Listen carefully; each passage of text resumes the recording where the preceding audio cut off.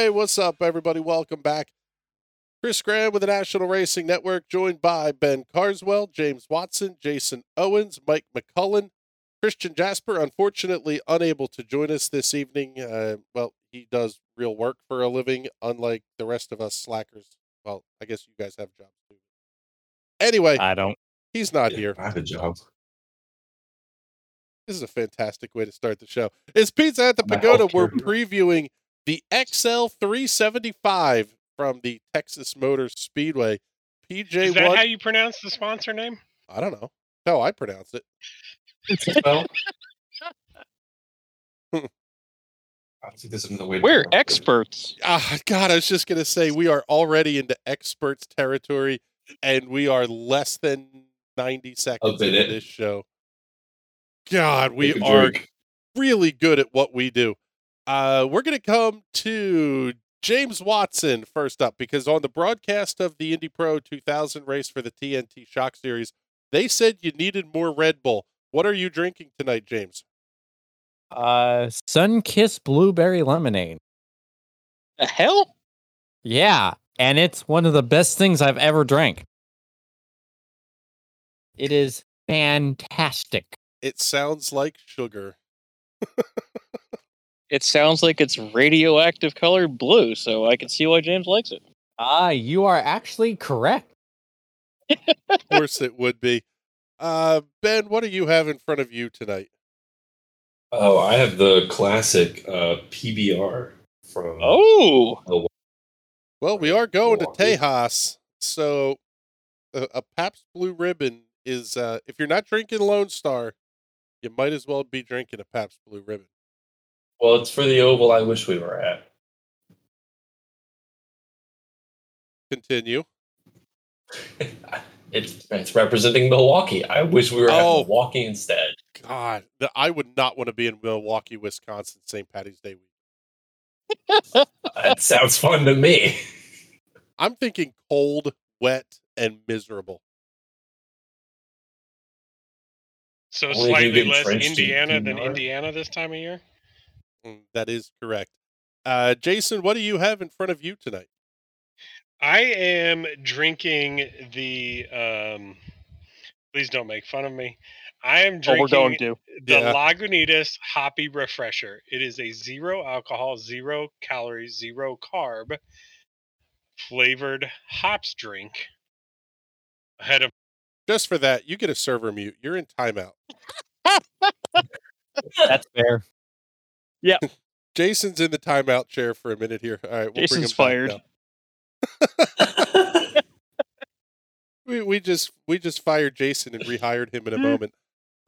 Mike, you're at Sebring. I am at Sebring. The equivalent of the Coke lot, it sounds like, based on some of the pictures that you shared. Oh, for sure. 1,000%. This is, it's a little safer than the Coke lot, I'd say. Not by much, but a little bit. My wife is here. My wife will not camp in the Coke lot under any circumstances. So that should tell you the relative safety. Okay. Well, what haven't you been drinking today, and what are you drinking right now? I am drinking PBR. Hey! Yes. I tossed an 18-pack of PBR in my cooler in New York and drove it down here. So I'm drinking PBR until I go and resupply a beer later this week. Grove is a loose term. Mr. Wine and Cheese is at the sportiest of sports car events, and he's drinking a Pabst Blue Ribbon. To be fair, he'd probably get robbed if he brought wine and cheese. No. That's just not very portable. Have you guys watched? I wish Christian was here tonight. Did I get unmuted? Apparently, okay. Cool. Yeah, yes. We got you. I wish Christian was here tonight because I went to Sebring today to look up the weekend schedule, and the marketing material for Sebring on their website might be the most Caucasian bullshit I've ever seen.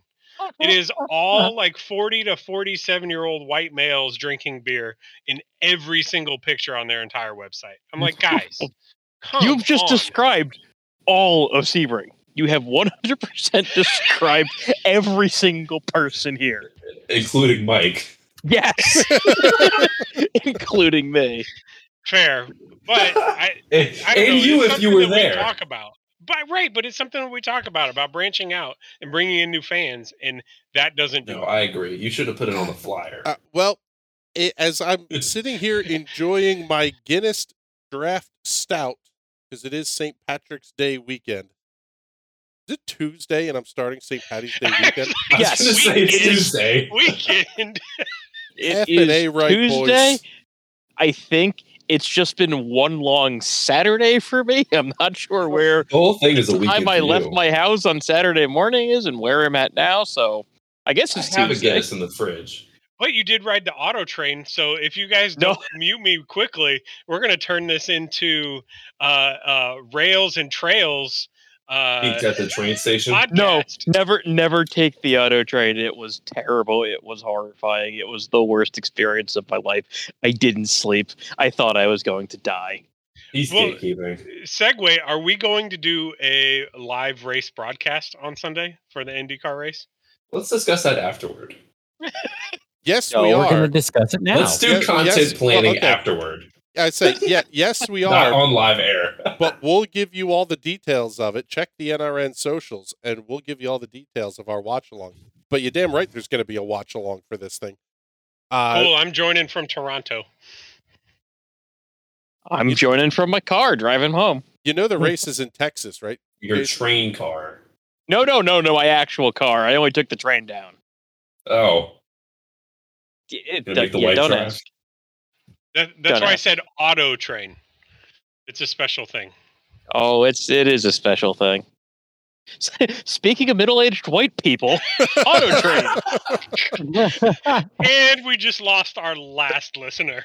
Holy crap! We had listeners. Okay, let's Chris. Can we? Yeah, let's move on here, and we'll open the discussion actually with topic number 3 because there is no topic 1.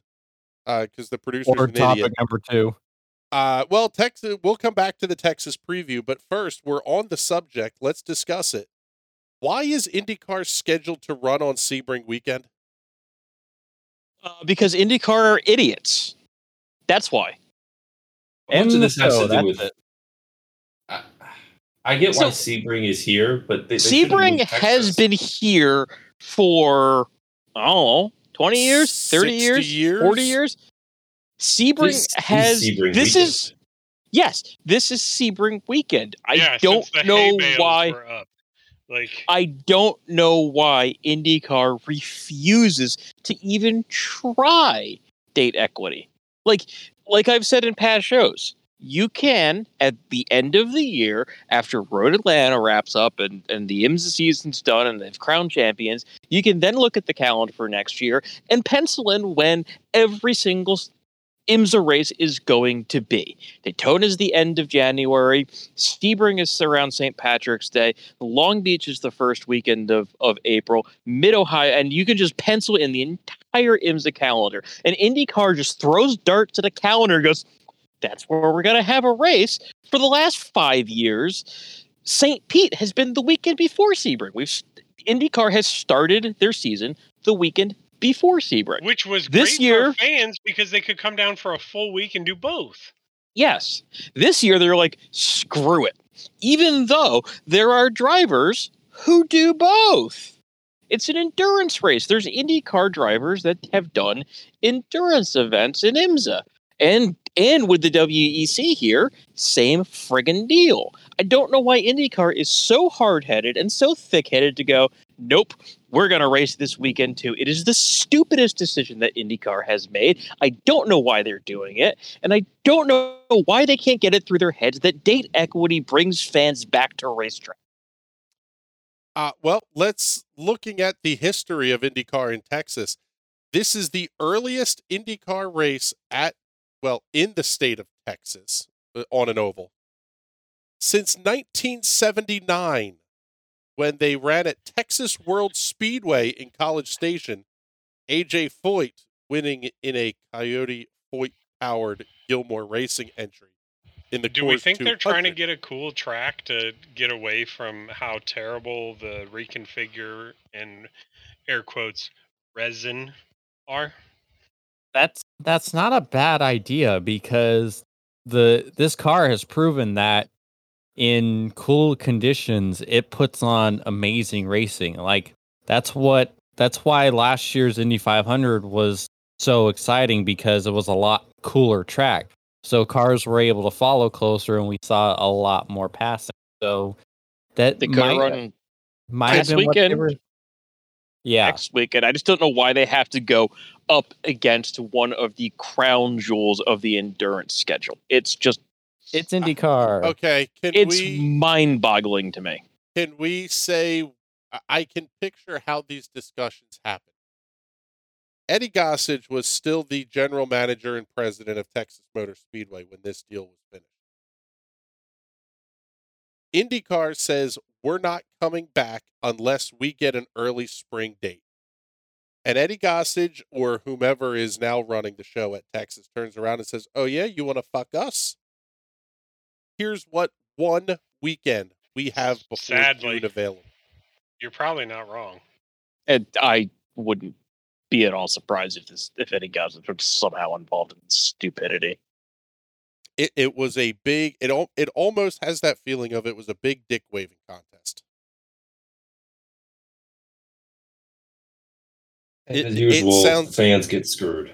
It sounds very likely like IndyCar will not be back to Texas following this race. Which is a bummer because it's such a great market for corporate activation. But I also wish that we were going to Richmond. But I'll shut up. Well, I mean, this partnership goes back to the 96-97 original IRL calendar. Well, yeah, but the original IRL nor the IndyCar series absolutely destroyed the track by, one, reconfiguring half of it with a completely stupid reprofile and new generation pavement that doesn't rubber in the same, and then pouring track bite / PJ1 / Resin / Dookie all over the upper lane of the track so that it can't run with open wheel cars. Like, that's not IndyCar's fault. Neither of those things. We maybe call a little bit of bullshit there. I honest to God think Firestone could make a tire that would work. The problem is if you either run the PJ1 or you don't. And so the IndyCar guys all just say, I'm not going to be the one to get up in that stuff. I'm not going to run it in practice. So you never get any Firestone rubber in it. So of course you're going to have a one-lane parade down at the bottom of the racetrack. This is to be fair, the PJ1 issues right. are on IndyCar, the drivers, Firestone, and the Speedway. Well, and it's been multiple years of James' favorite driver calling out all the other drivers with New Hampshire double birds and telling them to run up there, and nobody else will. It sounds like they're going to this weekend. It is very likely there will be a 30-minute practice session added at some point, and it may be post-qualifying, where you drivers will be required to run the PJ1, and everybody will be required to turn a minimum number of laps through the PJ1. Are they going to give them extra tires for that? Yes. Perfect. So there's zero excuse not to do it. Correct. That is just such a ham-fisted approach to this, though. Well, the other alternatives that I have heard were quite literally drag a device that is akin to piles of chain link fence over the racing surface. It's the Tire Dragon or chain link fence. I have a better solution. Knock down Texas Motor Speedway and rebuild it with what Texas World Speedway used to be and call it Texas Motor Speedway. Or rebuild Ontario. Or go to Nazareth. Or go back to Milwaukee. Or there's 800 different things we could do that would be better than this nonsense. And we're literally same state. We're at the underwater bottom end of the IndyCar iceberg right now. So hot take, does IndyCar need Texas Motor Speedway, or does Texas Motor Speedway need IndyCar, or do they both not give a shit about each other, and this is just a bad relationship that is finally coming to its expected end? Yes. I think at this point, IndyCar does not need Texas, and they are making that abundantly clear. However, and this is the big caveat that I'm going to put on that, they need to replace the oval. Right, and you got to have an oval before the 500. They are running out of options. You need a speedway specifically. They have a perfectly good 2.5-mile oval in Long Pond, Pennsylvania, that the IndyCar drivers are afraid to run at. And let every one of them come after me for saying that. My Twitter handle is open. If your Long Pond Speedway would invest in a 21st century chain link fence and not a 1964 vintage chain link fence, we might be having a different discussion, right? I disagree with that. Out of the $100 million that IMS put into the speedway, I have a good buddy that works at the fencing company that produced the brand new black fence for IMS. It was not inexpensive. It was actually really freaking expensive, and it is not an investment that I would ever expect Pocono to make just for one race a year, unless they were also going to heavily invest and bring out the crowds, and they've not shown the ability to do either of those things. Crowds were okay towards the end of the run. The crowds were, well, they were IndyCar equivalent for the ovals at the time. Well, but can we talk about the fact that if they had invested in an appropriately cabled fence 1 or 2 years earlier, that maybe the OK crowds would not have had to watch a driver become a paraplegic while they were there? And then have the same thing almost happen a year later. Right. The same incident. This is the problem, and this is a hill I will die on. The problem with Robbie Wickens' crash was not the racetrack. The problem with the Robbie Wickens crash was Robbie Wickens. That was lap 1, turn 2, putting the car in a place that it probably shouldn't have been in lap 1, turn 2. But if that's an updated IMS style the following year. Does that wreck happen as badly? Yes. Are either of those wrecks as bad if you have the updated cabled IMS fence at Pocono? Yes, and they are both equally as bad. Robbie Wickens' car went from 215 mile an hour to stop. You have to stop flying race cars. That's not Pocono's problem. And it's not Texas's problem either. Because if you put them in a situation where they can run too wide, are you getting into Kenny Brackett, Texas, or even worse, Las Vegas territory again? Damn it. I literally pressed the mic and I was like, I'm going to let Chris finish this before I drop my... Was that a Kenny Brack reference? But yeah, we were on the same page there. The Kenny Brack wreck was not Texas's fault. The Kenny Brack wreck almost made me stop watching IndyCar. And then somehow I'm an idiot and continue to watch through Vegas and Dario in Houston and all the things that we well, let's go back through history here. Ryan Briscoe at Chicagoland. Yep. Ryan Briscoe at Auto Club. Scott Dixon almost at Indy. Yeah. And those are the ones that these guys got away with it. And I remember a lot of them that they didn't. It does. And NBC used that Dixon incident in their marketing for years. Last year, they were still using it. Yep. Well, that's not surprising. I mean, Fox used the Ryan Newman wreck from the 2020 Daytona 500 in an ad a week after the crash. So, they're network TV whores. Yeah. That's it. Until you get people that love the sport handling the marketing. I'm not talking about the production. I'm talking about the marketing side of things. until you get people. I mean, NBC showed the Wickens crash at least 4 times during the 24. Mm-hmm. At least. Yeah. Well, let's move on here as we're hitting. See the rails from here? Barely. I see the rails and we're way off them. Let's move ahead because we do have a couple of big stories to talk about here. Let's talk about Texas. We talked about the PJ1. This is also a certain greatest of all-time NASCAR drivers' first race in an Indy car on an oval. Ben Carswell, do you have a little bit of a chubby already? Yeah, and I'm also going to bet money on it because. So you mean 3-time under the correct points? Not this champion. He won 7 championships under the points and championship structure of the series at the time. I completely agree. Are valid. They are valid. The points schema was invalid. This is not a Jimmy Johnson.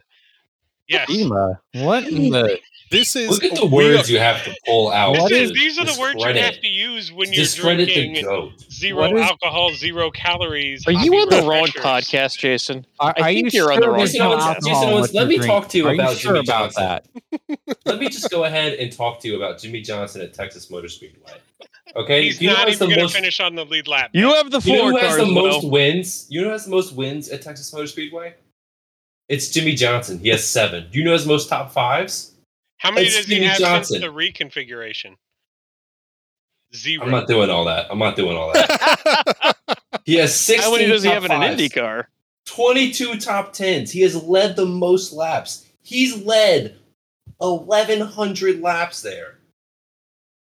Okay, we watched Scott McLaughlin, who is undeniably a talented race car driver, who had never raced on an oval, walked in there and almost beat Scott Dixon. You think a guy who is a champion oval driver, who has dominated Texas, can't go in there and get a top 3 or top 10?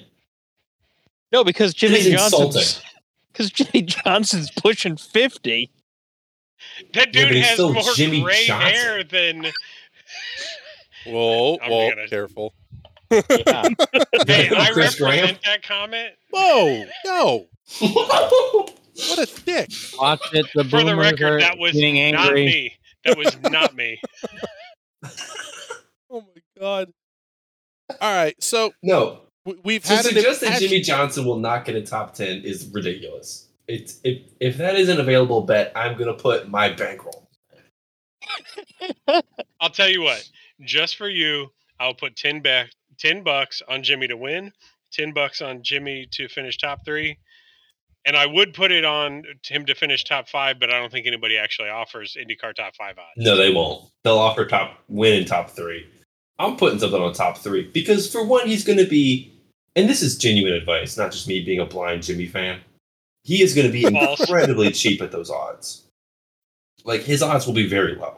Well, but not after Vegas listens to our podcast. Well, yeah, nobody listens to our podcast. Vegas reads my tweets, and they adjust accordingly. Are you sure it's not just a person from Vegas reading our tweets? No, it's actually the entire city. Right, I was going to say, if anyone from the city of Las Vegas actually listens to this podcast, I will send them $10. Because I don't think that actually... You're getting comfy sending out $10. Can you send me $10? Can I have some? I want $10. I don't need $10, but if you're giving it out... That's going to buy Mike another 6-pack of James and I probably need it more than anybody else. Yeah. James and I are the ones who are not, Yeah, you guys can split my $10. All right, we will get to the discussion of gambling on Jimmy Johnson here in just a little bit, but apparently, all hell has broken loose in silly season. After the first race, one race into this season, it is, I can say fairly well confirmed. Alexander Rossi will not be back with Andretti Autosport next season. Yeah. Well, okay, no, let me rephrase that. He is a free agent. He turned who has not down, signed an extension. He turned down a contract extension that Andretti offered, multiple extensions that Andretti offered, and he informed the team that he would not be exercising the driver option for next year on the contract. He is a true free agent. He gone. Then today, from the what department? Pato O'Ward weighing a move away from Arrow, McLaren, Schmidt, Peterson, and McLaren. I'm not sure why the headline was written as AMSP and McLaren. So, is that he's trying to move closer to F1, or he wants to move up to the big boy Chevy team? Is this, what the fuck? I'm your F1 guy. What are you signing Colton Herta for? That's exactly where I was going with that. Because let's not forget that one. McLaren signed Colton Herta to an F1 testing deal. What, like 3 days ago? Yes. Yeah, and then immediately this news came out. That is, I'm Pato, hear me roar, I'm going to go do my thing. Yeah, that is Pato definitely feeling like a jilted ex-girlfriend. For sure. And I'm pretty sure the Herta thing, and I think I've seen it talked about in a couple of places, and if I'm stealing thoughts of anyone on the podcast, I'm sorry. My brain has been jumbled over the last several days. That seems awfully like an Andretti and Zach Brown United Autosport kind of deal. I'll be like, hey, we're friends, we're buddies. Yep. Like the United Autosport car, I saw the United Autosport hauler coming into Sebring today, and it's got a big all Andretti logo on the side. That's the United Autosport hauler bringing the United Autosport LMP2s in. So, pretty sure that's this is where my questions about the Colton Herta deal come into play. Right now, he does not have the super license points necessary to get him an F1 super license for next season. Right, and so Zach does his buddy a solid and says, I'm going to sign your guy and get him the testing miles that he needs to get the super license points. This sounds more like a business deal between Michael Andretti and Zach Brown and less about we want Colton Herta in a McLaren. We want Colton Herta in a McLaren Junior team. If I feel like that's kind of where Andretti is going, is to go be that Andretti or that McLaren Junior team potentially, because they have that business relationship. They've got United Autosport. You've got Walkinshaw Andretti United in supercars. They've got that entity exists. So to say, hey, if Andretti gets the sign-off from F1, and it sounds like Zach is going to back that wholeheartedly, if Andretti gets the F1 team together like he thinks he's going to, does that become a McLaren Junior team, effectively? Well, double the... bullshit. Sorry. Jesus Christ. Is Andretti the Alpha Tauri to... beep. Sorry. Is Andretti the Alpha Tauri to Zach Brown to McLaren's Red Bull? Okay, so then the next logical question to me becomes, is Roger Penske shitting a brick a little bit as the owner of the IndyCar series, knowing that potentially an Andretti B team to McLaren next year could have Pato O'Ward and Colton Herta in the driver's seat? I don't think so. There are enough drivers for IndyCar. Like, we are like stuck up, like the backlog of drivers trying to get into IndyCar between the entire road to Indy, the guys coming from Europe, and the guys that have been here for a while but need to continue to improve. There's going to be no shortage of drivers with a fan following. And let's not forget that even though Pato has the Mission sponsorship, for whatever reason, and he has admitted himself, he can't get a ton of activation or backing out of the fans in Mexico. So I think we need him in the series, but if we don't have him in the series, it's not a horrible thing. And that's really interesting to me because Mexican fans turn up for the F1 race. Are they only F1 fans? Is IndyCar as a whole not doing a great job of activating IndyCar? Well, yeah, they don't go there. Well, I will say this. Now, this is showing my age, but the Mexican contingent that showed up when the Happy Birthday Jose Garza did his thing at Indy in the early 1980s, he brought a sizable Mexican contingent to the IndyCar fan base. IndyCar was huge to the point that they ran in Mexico for a very long time because they had the drivers that they could market. Quite frankly, it sounds like, again, the IndyCar marketing department is just not very good. Exactly. All you need to do is just look at Checo Perez over in Formula One. Like, look at every time F1 goes to Mexico. The place is absolutely packed full of crazed Mexican fans cheering their hearts out for Checo. There's no reason why we can't get Pato to the same level. It's a abject failure of IndyCar that we're not getting Pato to where he's the same level of beloved that Perez is. We are going hard on IndyCar's failures today. Yeah, and we're things are going well. Well, I was and that's kind of alarming. Well, go back to 1955 when USAC was founded, and you'll find a pile of incompetence and, quite frankly, silliness at the top of the pile.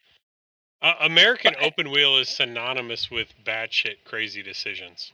But these conversations are good to be having at this point, because now we're not just saying, oh my God, is IndyCar going to survive? What the hell happened to this series because of this stupid split? It's now to, hey, you guys want to play with the big boys like F1? You got to step up your game. You can't be a minor Midwest focused series. If you want to have international panache, you want to have your drivers be, world superstars, you've got to step it up and start marketing to your middle-aged white men from Indiana. Jason.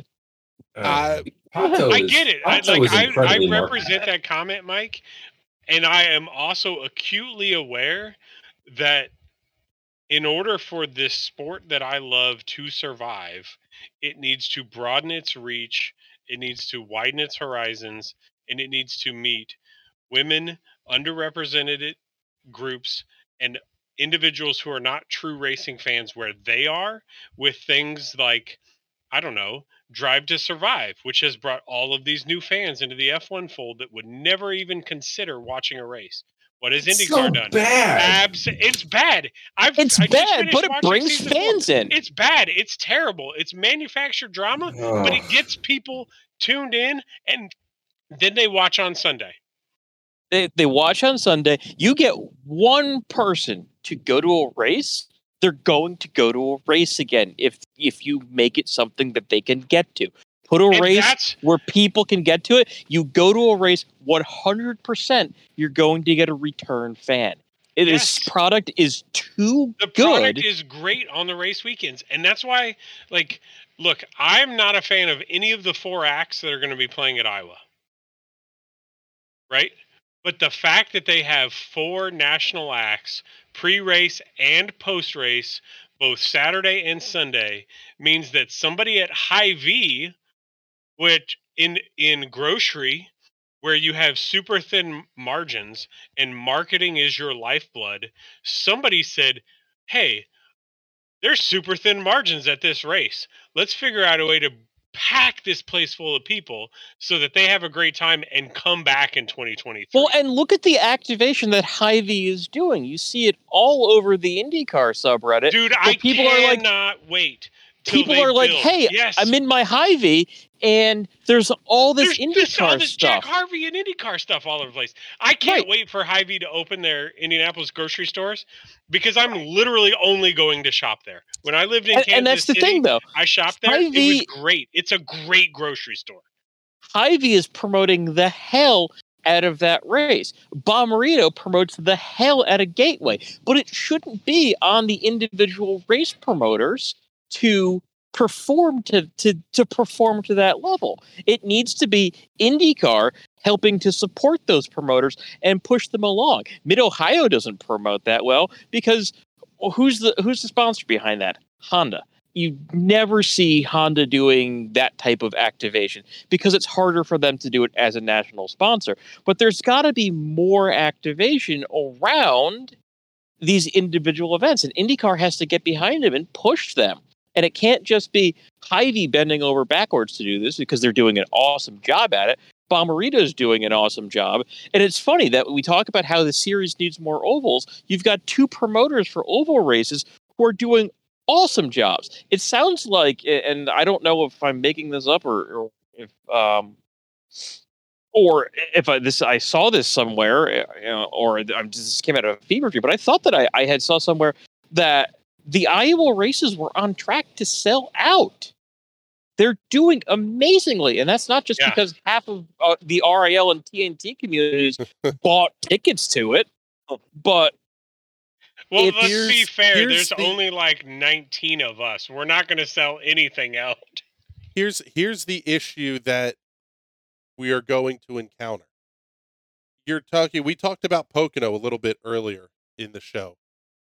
Pocono's two media markets that they have to sell are Philadelphia and New York. The most expensive media market in the country and the fourth or fifth most expensive media market in the country. Iowa has to sell Des Moines and a 300-mile radius. Gateway has to sell St. Louis and a 300-mile radius. In a two-way fan base that when you go back to the All Holy IndyCar survey that they did with Nielsen Media, the biggest percentage they have ever seen of avid fans completed the survey. Over 75% of the survey respondents were considered themselves to be avid fans of the sport. When you look at some of the other data that came out of that, they need to move. 75% of people who responded saying that they were not attending a race this year said they were doing so because there wasn't a race local to them. So your IndyCar is sort of caught in a catch-22. IndyCar wants Pocono because they want the media markets. They want the easy access to New York City. The problem is they want all the Fortune 500 guys. They're going to take the helicopter out for the day and be in the suite. The problem is it's going to cost you 3 or 4 times as much to do the promotion, to do Hy-Vee level promotion in the Philadelphia and New York markets is probably a $4 or $5 million exercise, minimum. That's a hard sell to a place like Pocono.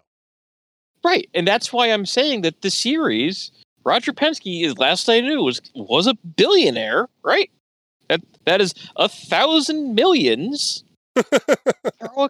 Throw a couple of those at pushing Pocono. Throw a couple of those behind guaranteeing a race at Watkins Glen and the promotion, and the track and the promoter of the race isn't going to lose the money. If you want to get people to go to the track, you've got to push them to go to the track. You've got to make it something that they want to do, and you've got to promote it.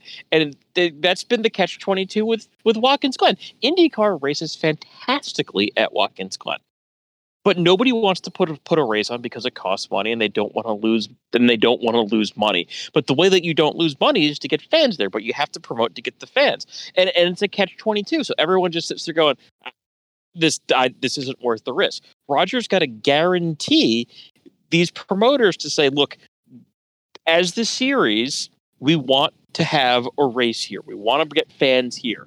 We'll sign a deal with you. We'll help support the promotion. We'll make it so that this doesn't cost you money and that you at least break even on the deal, might make a couple of bucks to at least get it going. Here's the problem with that.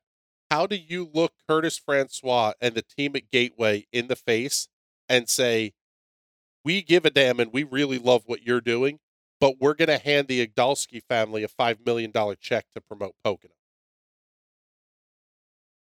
How do you look at the CEO of Hy-Vee and say that same thing? You're doing great stuff in Iowa. Keep spending all the money. We're going to throw a pile of it at Pocono or Watkins Glen or Richmond or Vegas or Auto Club. I mean, the reality is if you go back and look at the history of things, the Michigan 500, the Marlboro 500s that were, air quotes, sellouts, 95% of those tickets were free. They were giveaways to smokers. So, but the point is, and this is a socioeconomic discussion that goes far beyond the scope of this podcast, and certainly nothing that I'm an expert in.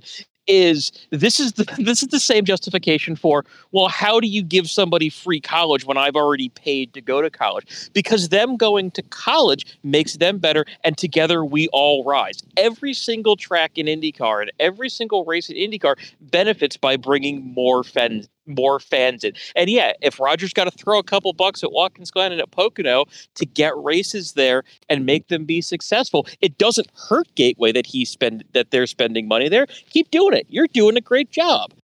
And then you get Pocono and Watkins Glen, and you get the potentially self-sustaining. But give them a plan to do that. Well, other than just saying, hey, we need races in the north. There's no races in the northeast. Period. My closest race, and I live in upstate New York, my closest race is Toronto or Detroit. Those are my closest races. And I live in New York. And Wes lives in New York. And his closest races are Toronto and Detroit. Right? That is an absurd statement that you're wiping out two huge media markets, and you've got racing fans. There's core racing fans in New England. You've got the people who are the short track fans. You've got the modified fans. There are so many racing fans in the Northeast that are just being neglected for your middle-aged white men in the Midwest. I'm sorry. It's just true. You want to get more fans into the sport? Put races where people can get to them. And if that means spending some money, spend the damn money. I am not disagreeing with you. I think it's like you said, it's a more complex question than we can answer here on this podcast. And quite frankly, we're already 40 minutes deep into it. So let's move along to looking at prop bets for the weekend. Oh, wait, hold on. No. I got to back this up. Because we're about to throw somebody under the bus here. You thought you heard him cursing at Indiana basketball. Just wait. Talking about silly season. We ignored maybe the biggest puzzle piece in this whole thing in Alexander Rossi. Mr. Owens, is Alexander Rossi the Carson Wentz of IndyCar?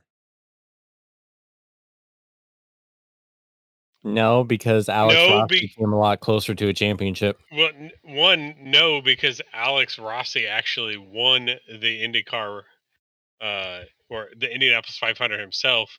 If he was the Carson Wentz of IndyCar, he would have gotten out on, I don't know, like lap 101, and somebody else would have won the race for him. So, how do you really feel? Well, okay. I feel like Carson Wentz. Actually, I'm not going to speak any further because it would probably remove our last 3 to 4 fans from ever listening again. Well, and the reason I asked the question that way, Alexander Rossi was not a real pleasant human at the end of his time in F1. And it sounds like he's not a real pleasant human now towards the end of his tenure with Andretti. So I have a thought on that, Chris. Yeah. And so a typical race car driver tends to be a highly extroverted individual. I feel like Alexander Rossi is one of the few potentially very introverted race car drivers. He is highly talented. He does not get energy from extroverted, from being the life of the party, etc. And because of that, he gets talked down, or he gets like, I'm not a huge Alexander Rossi fan. I think he gets unfairly called out in the media, on the socials, etc. And okay, so for what? A counterpoint, so Jason? Go ahead. Can I offer a counter? Shane Van Gisbergen in Supercars is the same way. He's quiet. He's soft-spoken. He drives like an absolute animal and he's not in a the car. dick to people. I get but he's not a dick to people. And I feel like he's learned that, and I don't think Rossi has learned that yet, and he should. But it's the same deal. Like Shane Van Gisbergen, like, yeah, you can see when he's sad. You can see when he's upset. You can see that, like, yeah, he has a race where he ends up on the podium and he's not happy, and he'll just wave to the fans, take his bottle of champagne, and leave the podium. But he's not outwardly a dick like Rossi is, and that's just become really hard to stomach. And I was turning around on Rossi for a while with the podcast with Hinch, and then he's just been so negative on that. And the fact that nobody from Andretti or IndyCar has either pulled the plug on that or said, "Hey, Alex, you're coming off like a jackass. Stop it." It is just mind-boggling to me because it makes him look bad, and it makes Andretti look bad. And I think some of that, he's in a really bad place right now. Like, and this is totally, I have no insider knowledge. I only see what I see in the media, but it doesn't feel like he's happy or content or feels successful or that he has any kind of achievement potential in his current situation. And it sucks. But even so, it's his job.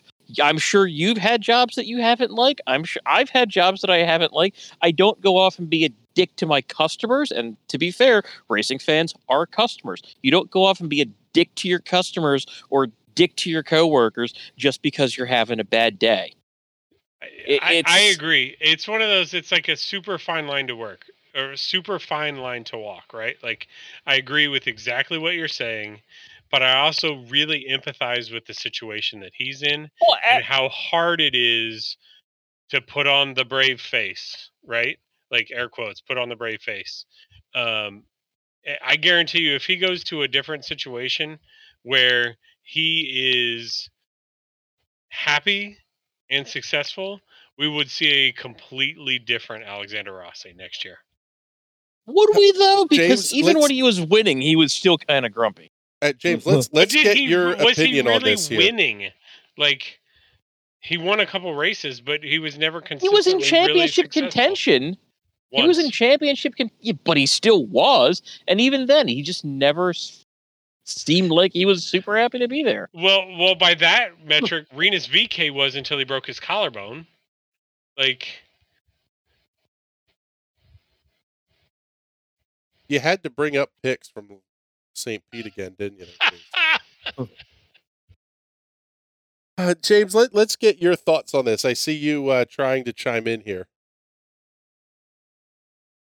Yeah, I mean, it's a difficult thing for me to talk about because it may not always seem like it, but I'm definitely in the Alex Rossi camp of, extroverted or introverted, not always nicest to people, especially when he's going through a tough time and shit he doesn't really want to deal with. So it's hard for me to really comment on this because, like, I understand where Rossi's coming from very well, and so sometimes you just can't.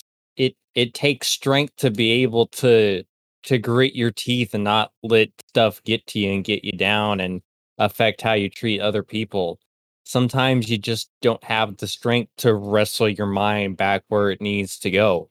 When you're dealing with stuff, you're taking so much strength trying to keep yourself together with whatever you're dealing with that when other things happen, you just have nothing left. And so your mind reacts on its own, and it's almost always not a positive reaction, and it's not a reaction you yourself want to have. Sometimes you just can't help it. That's your mental state. So I really get where Rossi's coming from with that way too well. I do too. And my big question is, if Andretti has 400 million to join F1, why don't they have $20,000, $30,000, or $40,000 to get Alexander Rossi, a life coach, to help him with that? Or even a media consultant. Right. He doesn't have to talk to the media and be a dick. He can just be like, hey, sorry. So, example in American racing, right? Bubba Wallace, same kind of guy. He said some stuff on broadcast where he's just like, look, guys, I don't want to talk right now. And then that's it. And if you've watched, I don't know if anybody's watched the documentary on Netflix. He totally admits to that. And you can see the struggle that he goes through sometimes with that. But they got him the help that he needed to work through the difficulties. Why isn't Andretti doing that with Alex? And this is totally us sideline armchair quarterbacking. None of us are professionals in this kind of stuff. But I mean, I am someone that has a family history and have dealt with neurocognitive and mental health opportunities. It's not a good place to be, and somebody needs to be there. I mean, is this as simple as saying Rossi just needs new scenery? I think so. But Jason, you bring up a good point, though, is that it, once again, and we've talked about this in the past, it sounds like nobody at Andretti is steering the ship and paying attention to this shit. Well, look at all the stuff Marco went through and did. And, look at, I don't know. It feels like Andretti is so focused as an organization on the, and I hate to say it this way, and I'm proud, you guys may kick me off the podcast for saying this, but I feel like Andretti as an organization is focused on the less important things of how do we look in the media? How do we show up? How many likes are we getting? How many, how about them Hoosiers? How many people can we get to tune in on our Instagram live? And they're not focused on the long-term hard work that it takes to build mental resilience in their drivers, in their team members, in their leadership, and to build a pipeline that is successful over the long term in IndyCar. And compare them to Ganassi, compare them to Penske, hell, even compare them to Carpenter Racing or AMSP. I don't feel like they have the leadership bench or the resiliency as a team as any of those other teams do today. And I feel like that's a leadership failure at the Michael Andretti level. Who runs Andretti Autosport? Who's running the place? Is it Herb Michael? Jajnian? Is it the family? God damn it. I can't even think right now. Is it the Steinbrenner family? Who runs Andretti Autosport? Nobody knows. Yeah. Right? Is it Brian Herta? Is it who knows? Nobody knows.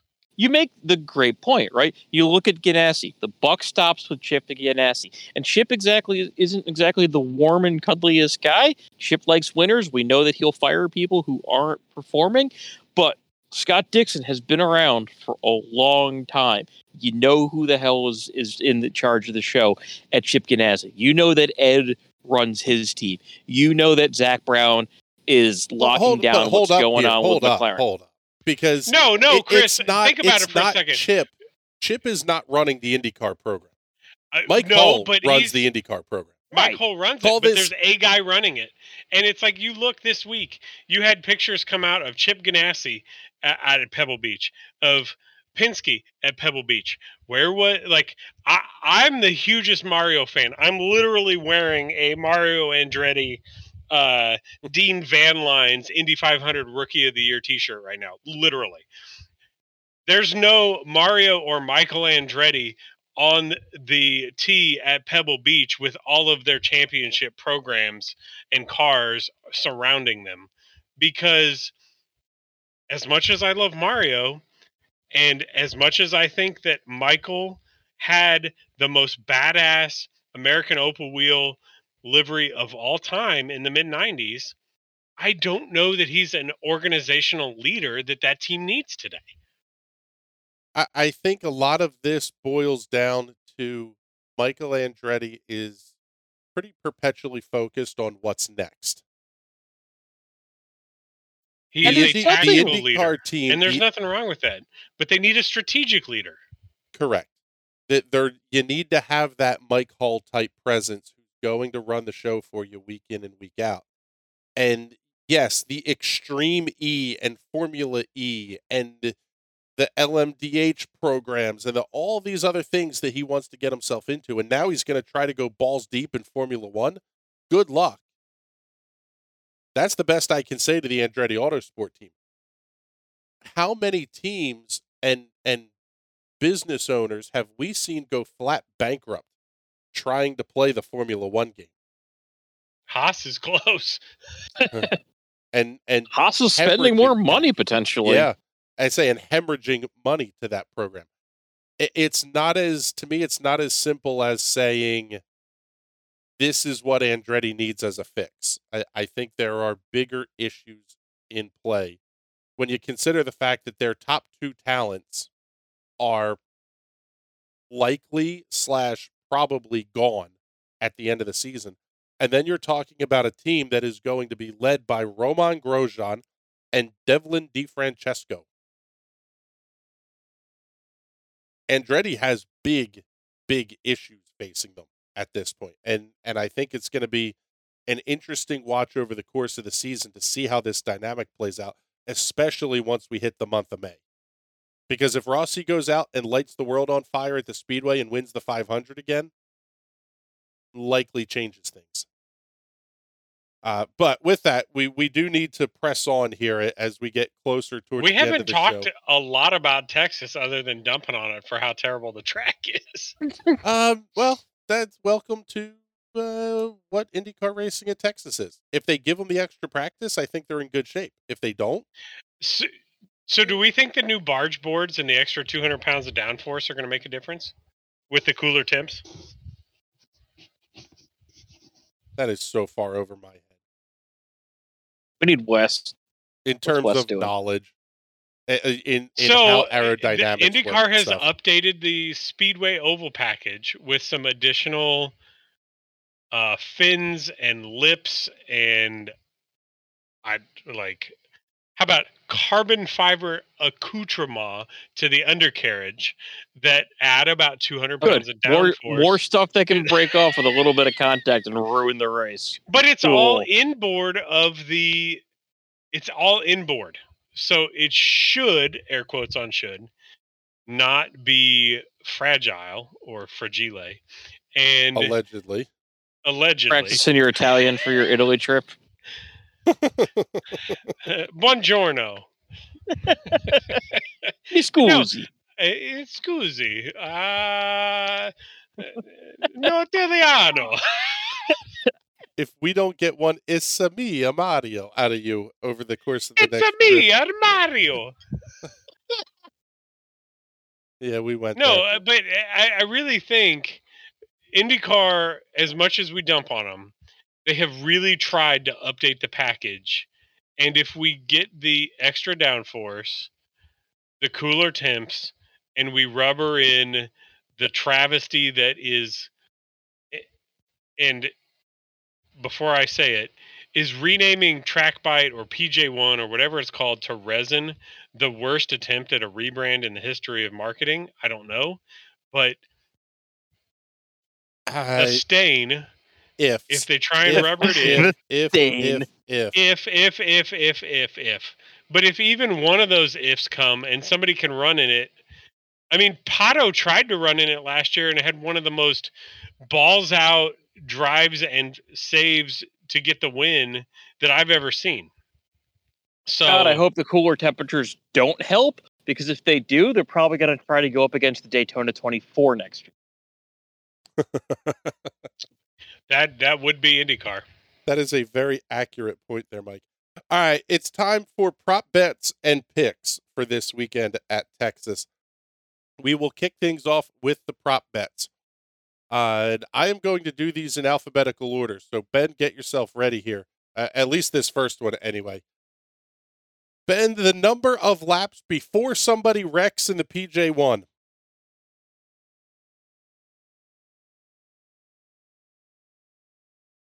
Like 60. Enough for the race to like flatten out and people to start trying things. Like it'll be calm for the first bit. They'll just get their laps under the belt, and eventually somebody will go, "Hey, I wonder if that works," and it will. Okay, so we've got Ben in at lap 60. James, how many laps do we go before Will Power spins in the PJ1? Well, it depends. The question I have is that are they going back to the PJ1 or are they using the new resin that J08 was just ranting at it's just a little bit ago? It's the same crap. And they're going to try to run it in. Really, that's the thing. It's so close on the molecular formulation that it's literally a similar product. They literally changed the brand name from TrackBite and PJ1 and started calling it resin. See, you say that, but I've seen a few of the races that NASCAR had with the newer resin, and honestly, you mean like this week at Phoenix where nobody ran in it? Well, see, as a Chase Briscoe fan, you won't hear me saying anything bad about this past Sunday's race. So, but nobody ran in it. But no, I hate to break this to you, but IndyCar and NASCAR are different series. I'm not. And they race. They both have car in them, okay? I learned it by watching you. Wow. Anyways, I'm saying it's not going to be it might not be as bad as people are making it out. Okay. Are you saying we don't see a wreck in the PJ1?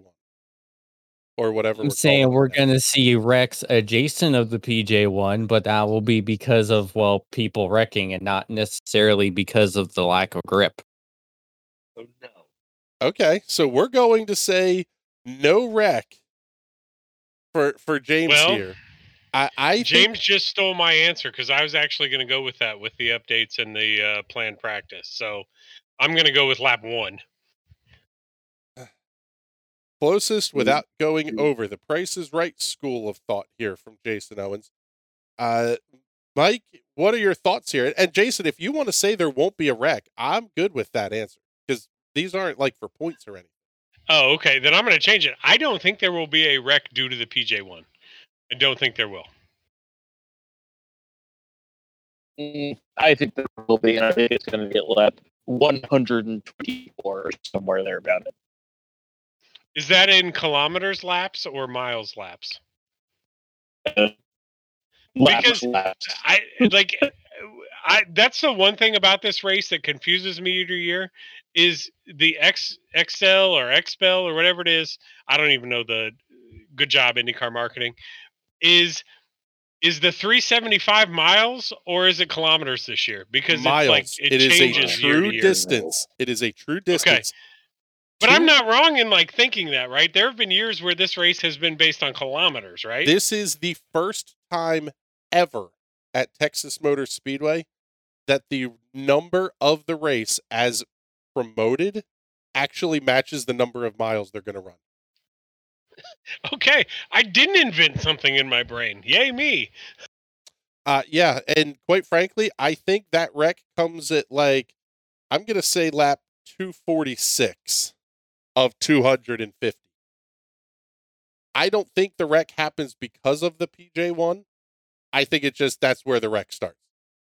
But I honestly think IndyCar is going to work very hard at either doing one of two things, running this in so they can use it, or they're just not going to use it again. And at which point, they're just going to, at this point, they know for the most part how to avoid it. The only possible exception being the guy who touches it a little bit and gets run over, a la Sebastian Bourdais last year. Let's move to our next set of picks here, and we will go to James. Is this going to be the question if Colton Herta is the field? It will not be. Actually, I don't have that on the list because that is going to happen. If Colton Herta is in the lead, there will be an airborne car on a restart. It's dumb that they let him do that. And apparently, there we go. I thought we lost Mike there. James, he did. We are going to come to you for this one.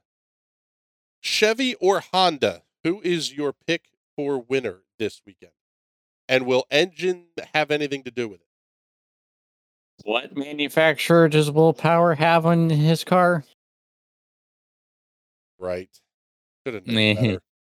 Jason, Chevy or Honda? Chevy. Any reason? Yeah, it's not a Honda. Okay. He just wanted to say Chevy. It's in my Chevrolet. Yes. Mike, who's the winning manufacturer this weekend? Honda. Because I'm a contrarian. Ben, does the winner drive a heavy or a Shonda this weekend? It ain't a Hemi, Chris. Ain't no Hemis out there. Well, I think you know what motor my pick drives, so I'm going to say Honda. Of course he would. So that means it's going to leave it to me to be the tiebreaker. I honest to God thought we were going to have a realistic discussion of things like who's good at this racetrack and this guy's in a Honda versus this guy's in a Chevy. Ed's going to win the race. I'm calling it right now. Are you high, Jason? You're going to put 10 on that? I don't know. Maybe this hoppy refresher has some... It does kind of smell skunky, so... Oh, I mean, hops and cannabis are similar, are in the same family. But... Does it belong in the recycling bin? Recycle got picked up today. The bin is empty. There's some good news. I am going to say Chevrolet because I think Team Penske pulls off another win this week. Which of the drivers? I'm not entirely sure. Scotty Mack was very good here last year. Will Power could do Will Power things. And Newgarden has to not suck this season, or he is definitely on a hot seat. So I'm going to say Team Penske gets a win this weekend. And that may change by the time we make our picks for the race, by the way. Next of the prop bets, Jimmie Johnson inside the top 10. Jason, what do you think? I don't want to, but I'm going to say yes. Don't want to just because you hate Jimmie Johnson, or... No, I really like Jimmie Johnson. I'm a huge Jim Jam fan. I think that he will have a really strong race, and something will happen, and he will end up between 11th and 14th. So he'll be just outside. But I'm going to say yes. I'm going to cover all bases. And I think we're going to actually be surprised at how well JR runs. But Jim Jam will finish 11th through 14th. Book it. Mike McCullen, Jimmie Johnson inside the top 10, yes or no? Boom. Confetti. Yes. Okay, Ben, we know you're a yes. James, does Jimmie Johnson finish inside the top 10? I gotta say yes, too. Every one of you is smoking crack. Every one of you. But Sebring, it's in the air. Wait, no, that's meth. Sorry. The fentanyl is like a dust on the ground in Green Park. Yeah, I'm. Could Jimmie Johnson be fun to watch this weekend? Yes, he could be. Is there any chance at all outside of the big one happening that Jimmie Johnson finishes in the top 10? There is not a prayer. Timestamp that one, by the way. Hey, all 3 to 4.5 listeners, check in next week to see how wrong Chris is. Or how wrong the rest of us are. Becomes a weekly thing. All right, final fun question for the prop bets here. Which race will have more fans in the grandstands? Sebring or Texas? I answer this.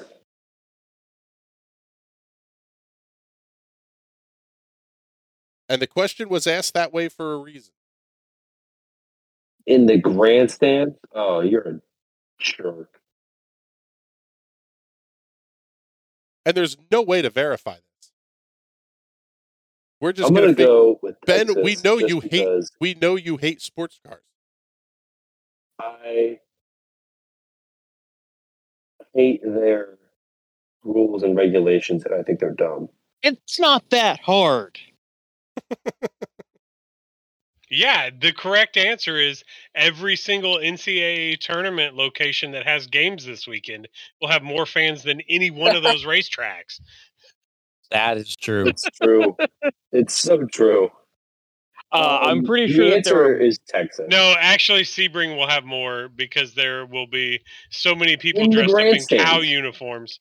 There's no grandstands, though. That is untrue. There are temporary grandstands at turn 3, at turn 7. Those are not you guys can't to be grandstands. Those are aluminum seating devices. Bleachers. Those are bleachers. Count. There'll still be more people in those bleachers than there'll be in Texas. They're more people. Grand, Mike. They're not grand. They're stands.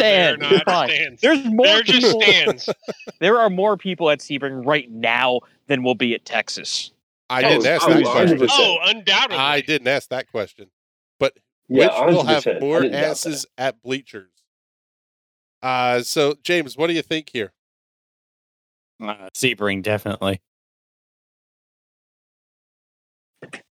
And we will decide this by a very unscientific survey of us watching both races and just seeing how terrible the TV coverage is. Jason, who do you think has more fans in the stands, Sebring or Texas? The NCAA tournament. I guess if you go by your definition of grandstands, it kind of has to be Texas. Because even one at Texas would be more than the grandstands at Sebring. I don't think those stands are very grand. I think they are middle school bleachers, like the kind that you put up on the back and then roll them around on the wheels. They're not actually grandstands. So I don't think they qualify as counting devices. Well, I am going to say Connor Baldwin will win it for him. You know, Chris, you actually are going to have 2 NRN reporters, one at each location, because I do believe Connor Baldwin will be at Texas. Yes, and I am at Sebring. So how much time can we convince Mike to spend on Friday and or Saturday to walk around and count the number of somewhat to morbidly obese white middle-aged males sitting on the aluminum bleachers, not grandstands, but bleachers at Sebring? Probably quite a bit. More people is probably on the grandstands that people have somehow erected on top of their. I know I was waiting for somebody to bring that up. There's probably somebody that has built grandstands on top of like a 1973 Winnebago chassis that will drive it around with a stripper pole, and like 4 people wearing cow outfits will dance around the pole, and that will like somehow qualify for more people than Texas. You know what? All y'all IndyCar haters, every one of you guys hate IndyCar. I think they actually love IndyCar. I think they draw a decent crowd at Texas. I said Texas. Because I think there'll only be like 1,000 people who can fit on the grandstand at Sebring. That's not the point. Well, exactly. I think they actually there will still be more people here. A mediocre crowd. Of course, there will be more people there. Okay. I will say this: the grandstands at Texas hold 180,000. So 1/3 full is still 60,000 people. Yeah, that's not.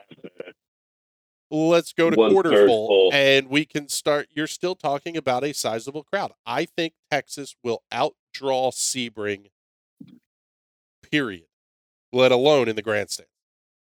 But I asked the question that way just so I could screw with you guys. All right, it is time to make our picks for this weekend. In summation, pineapple time. In summation, after our picks from St. Petersburg, Mike McCullen and I are not good at this. We have 10 points each. I earned 14 with my pick, and a 4-point deduction for being the biggest loser of the weekend has me at 10. Mike earned 11 with his stellar pick last week, losing 1 point in the deduction to put him at the 10. Ben followed up 17 points ahead of us. He's on 27, 30 for his pick, 3 for the anchovy. Jason sitting on 30 points, 32 minus 2. And James Watson won the weekend both ways. 36 points, no deduction. You are picking last. So if any one of us feel like being absolute pricks, it's time to take willpower. So we will go to Mike McCullen. Who is your pick to win this weekend at Texas? All right, so I was thinking, should I reconcile my pick with what I said about which manufacturer is going to win? And I've decided, no, I'm not going to. I'm going to pick Scott McLaughlin. Covered all my bases. See, that makes things a little bit difficult for me because I did call a Penske driver to win, which means I either have to absolutely hose James and make him cheer for someone else this week, or I can pick the guy who I actually think is going to win, and that is Joseph Newgarden. Yeah, you thought your Rinus VeeKay pick was bad. You know what? Just for that little snide remark there, sorry, James, I'm taking willpower to win this weekend. You can thank Ben. So you're going to punish me because Ben's being an asshole? Really? It's not pretty cool. Much. Yeah, pretty much. I'm always an asshole. By default state. Should be expected now. Oh, and you're still nicer than Rossi. I know. Well, because Rossi's just an asshole. I'm an asshole with a smile. I'm an asshole, and I'm proud of it. Jason, you know what I'm going to do? I'm going to get myself a 1967 Cadillac Eldorado convertible. Hot pink with whaleskin hubcaps. Jason, who is your pick to win this weekend at Texas? So I had a pick that I was going to go with until you dropped that reference. So I'm going to, it's going to be one of the two Utes. I'm going to go with Kirkwood.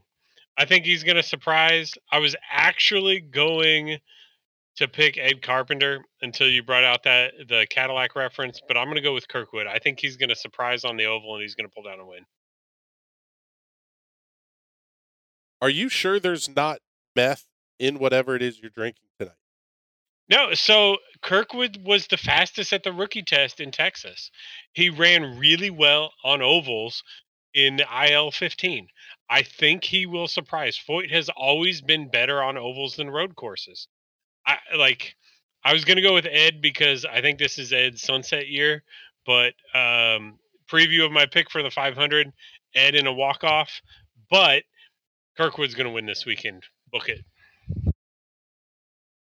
Oh, I'm not, you know what? I'm not even going near that.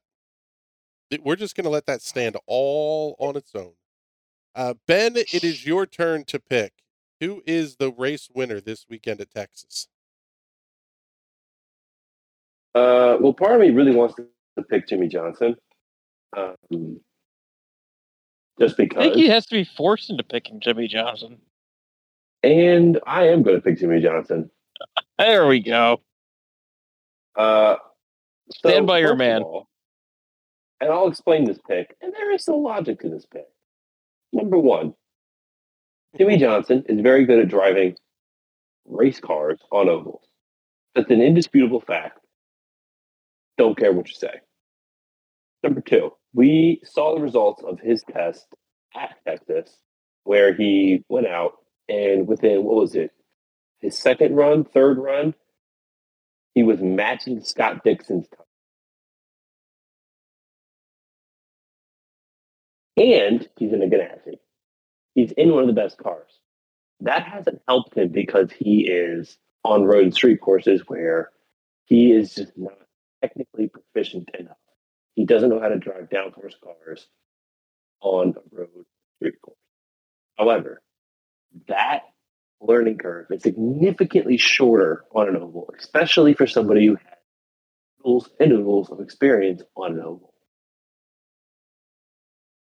I genuinely think he can run very, very well. And remember, this guy has been running, hasn't sniffed the top 15 for like a year and a half. A 7-time champion.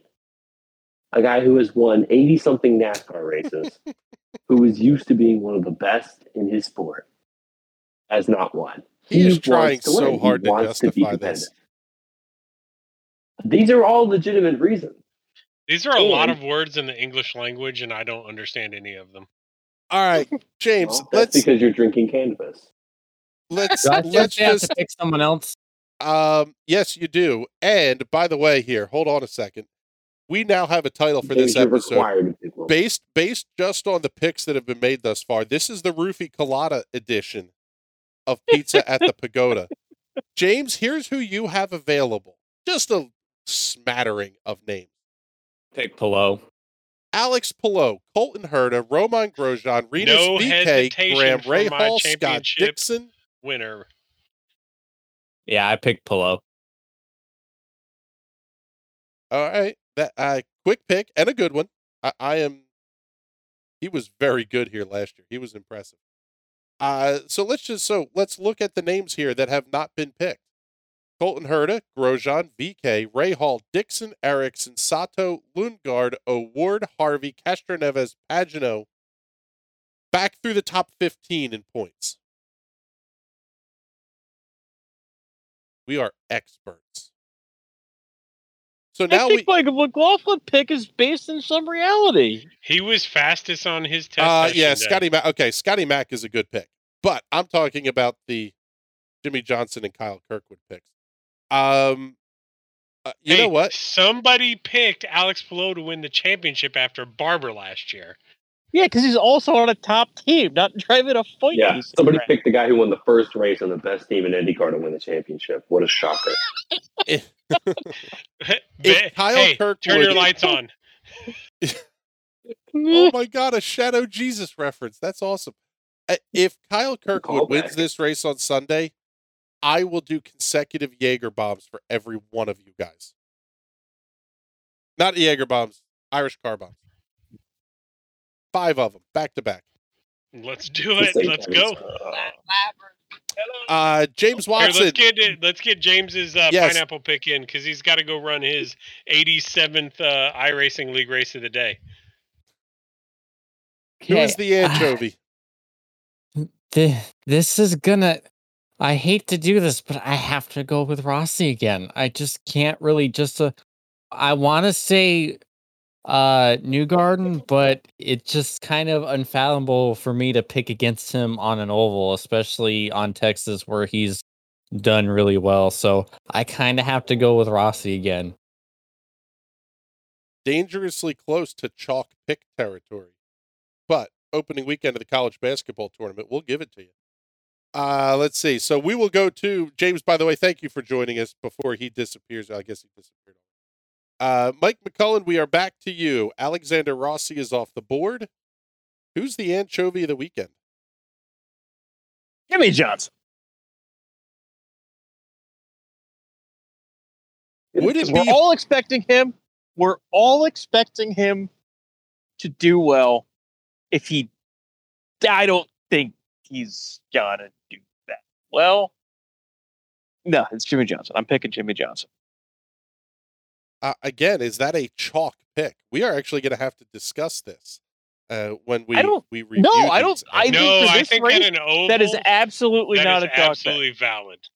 I think he's going to underperform what his expectations are because that's what our definition of anchovy is. It's who's underperforming expectations for that race. Our expectations going to underperform. Humans. Mike just said that Jim Jam is going to be the Milka Dunno of ovals this weekend. I did not say that. I just said he's going to underperform.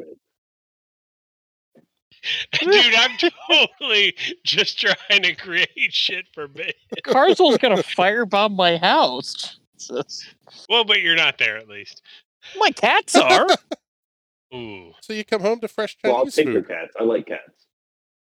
I'll take your cats. I'll give them a nice, loving home, and then I'll firebomb. My rig if too. That makes you feel better. Oh, I'll steal that. Okay, it is. I'll take that Formula V2 rim off your hands. Jesus. Steal my cat, steal my rim, firebomb my house? I thought you were my friend. I'm a Jimmy Johnson fan first. As I stare at all of my Jimmy Johnson diecast. That is Jimmy Johnson should be racing the 12 Hours of Sebring in the 48 Ally car this weekend. That's where he should be. And that's where his mind is going to be. He wishes he was respecting the bumps at Sebring as opposed to dealing with that bullshit PJ1. Moment of absolute seriousness. If I was Jimmy Johnson, after retiring from NASCAR, I would not have run IndyCar. I would have found a nice IMSA program and become an IMSA driver. Probably He's an IMSA driver. No, in GT.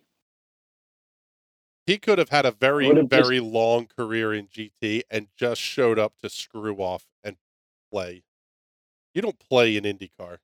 You want to race at Long Beach? Go race at Long Beach. He totally could have done a Patrick Dempsey until Patrick Dempsey's wife said, "It's me or the racing."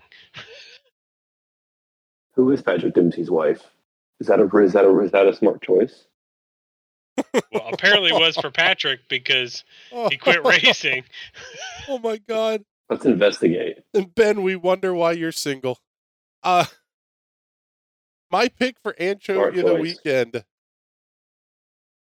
Another guy who has been Don't picked steal mine. as a race winner, Chris. Scott McLaughlin. Okay. Ooh, I like this. That's a potentially nice anchovy pick. That's a good pick. Has a hard-on for this guy that, he finished second last year. Okay. Field's deep. New season. Yes, he's got to win. I get it. Have some confidence. If Scott McLaughlin is not top 5, the weekend's a failure.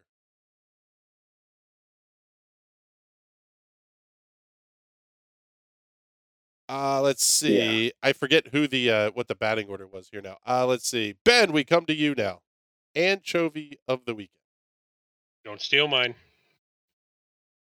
This is tough. I don't even know who Jason's anchovy is. So don't tell me because I will. You could just be a total dick and say Ed Carpenter. I was thinking about saying Ed Carpenter.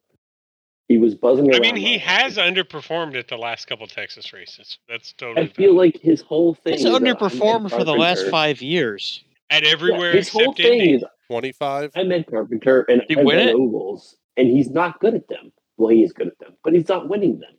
If you're going to be Mr. Ovals and MD Ovals, you have to win them. At least one of them. At some point. It's irritating. It's frustrating. I'm in my second BBR, by the way. Man. Fourth. He's heavily drinking tonight. Uriah. Yeah. I'm going to move into the vodka. You should have seen me during Thunderdome and after Thunderdome. Mike was trying to teach me Road Atlanta, and I was like 6 shots in. You took 2 seconds off your time at Road Atlanta. I take we just got a Thunderdome reference on here. That is super obscure corners of the internet. Yes. Yeah. It was fun. I will say, drunk driving a Porsche GT3. All right, let's move along. Entertaining times. This is tough. I'm going to go.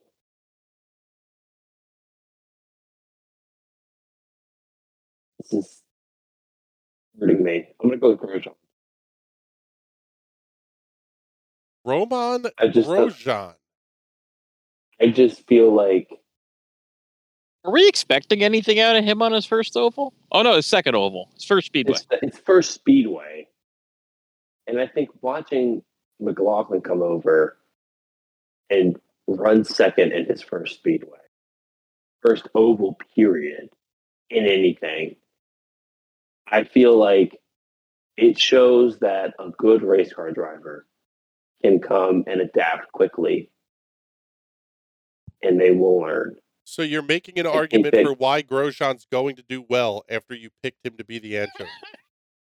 Hear me out. That's a pretty Shadow Jesus. Grosjean, okay, you watched St. Petersburg. I was there. I saw you watching it.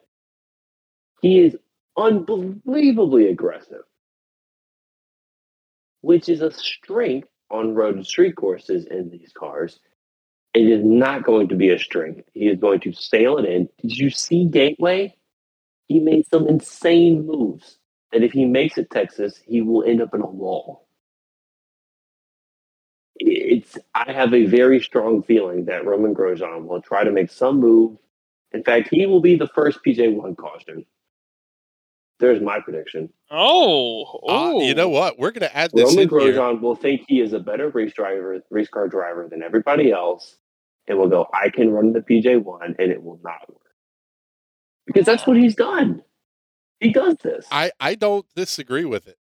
It's actually a fairly logical pick here. But before this might be the most logical thing Ben said. I don't know. Logical. I need a new this pick. is a smarter pick than picking Jimmy Johnson to win. Significantly. Jason, since you've been cowering in the corner that somebody was going to take your pick, who was the anchovy of the weekend? Herta. He has been talking in the media for several weeks about how he has to show up and win on ovals. He is going to overdrive the car, and I think it's more likely that he would be the first PJ1 caution than Grosjean. I think Herta is going to have a terrible week overall. I think he's going to tub 2 chassis, and he is going to be the anchovy of the week. Wow. Going to tub. First PJ1, 2 tubs. Good Lord. Well, it's going to be an interesting weekend. That's putting it mildly. Wait a minute. And the best part is for our live race watch. No. For our live race watch on Sunday, I'm going to be in the lounge in Toronto with free champagne, and it's going to be fun. And you will have a camera on you. You know it. This is going to be fantastic. And by the way, I lied earlier in the show because fucking Texas. We'll get to that one in just a moment. Coming up on Saturday, 11 a.m. Eastern Daylight Time, NTT IndyCar Series practice number 1 will take to the moderately banked and high banked Texas Motor Speedway. Saturday, 2 p.m. in the East, NTT IndyCar Series qualifications. Final practice is on Saturday from 5 to 6 p.m. because that makes a ton of sense. On Sunday, 12 to 12:30, the IndyCar Series pre-race show on SiriusXM and the IndyCar Radio Network. 12:30 p.m., the broadcast window begins. That extends until 3 p.m. And then starting at 3, the all-new, streaming-only IndyCar Series post-race show, including the full podium, which I am actually fairly excited about. You have to include that, I think, going forward here. Coming up for Absolutely. and again, here's fucking Texas. The race this weekend is not 250 laps, which would equal 375 miles. It's 248 laps. Yes, it is. Adding up to 600 kilometers. So why are we Get out of here. Get that science unit stuff out of here. Actually, it makes a lot more sense than the freedom units that we all have somehow affixed in our brain that actually make no logical sense whatsoever. Okay, this may not be totally fucking Texas.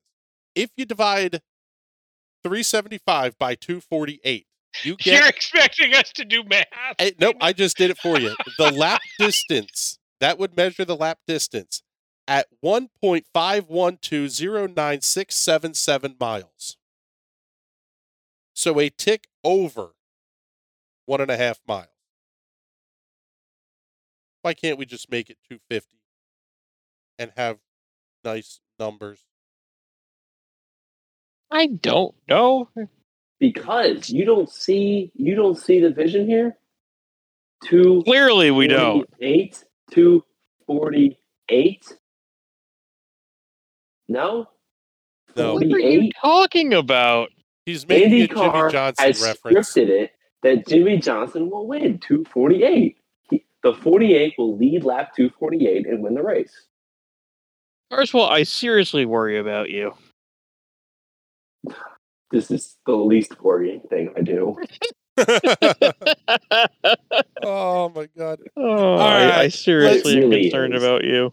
Let's recap things here. Texas race winners. Ben has Jimmy Johnson. James has Alex Palou. We're back to normalcy until Jason picks Kyle Kirkwood for the win. Y'all laugh. Better put your bets in. Hey, not on Kirkwood. You know what? I might put money on Kirkwood just because. Because if Jason's right, I want to parlay on this. Mike picking Scotty McLaughlin to get his second win of the season. And I completely screwed James. Watson taking Will Power. Anchovy worst guy of the weekend. Ben says Roman Grosjean. James saying Alexander Rossi. Jason taking Colton Herta. Mike taking Jimmy Johnson, which is probably a pretty good pick. And I am taking Scotty Mack. Because quite frankly, he has to be really good or the weekend's not good. But with that, it is time for us to get the hell out of here. We are right about 1 hour and 30 minutes or so on this episode. Thank you, everybody, if you're still listening. We're not entirely sure why you are. Join us on Sunday, starting at 12, we'll say probably 12:15 in the East, for the NTT IndyCar Series watch along with the clown co-hosts of the Pizza at the Pagoda IndyCar podcast. Right Will here. I be allowed on my flight to Europe? Let's see. When Jason's doing shoeies because Kyle Kirkwood wins at Texas. Moves over the Atlantic. Will my wife divorce me right there in the terminal? If you do a shoey in the lounge in Toronto, 1,000%. Find out on as Jimmy Johnson's car turns around, coming up this Sunday right here on the National Racing Network. In Victory Donuts. For Ben Carswell. Probably shame. We are such a dumpster fire. For Ben Carswell, James Watson, Jason Owens, and Mike McCullen, my name is Chris Graham. Thank you for listening to this. We're still not sure why you're here, but we love you. Be safe. Love each other. We'll see you on Sunday.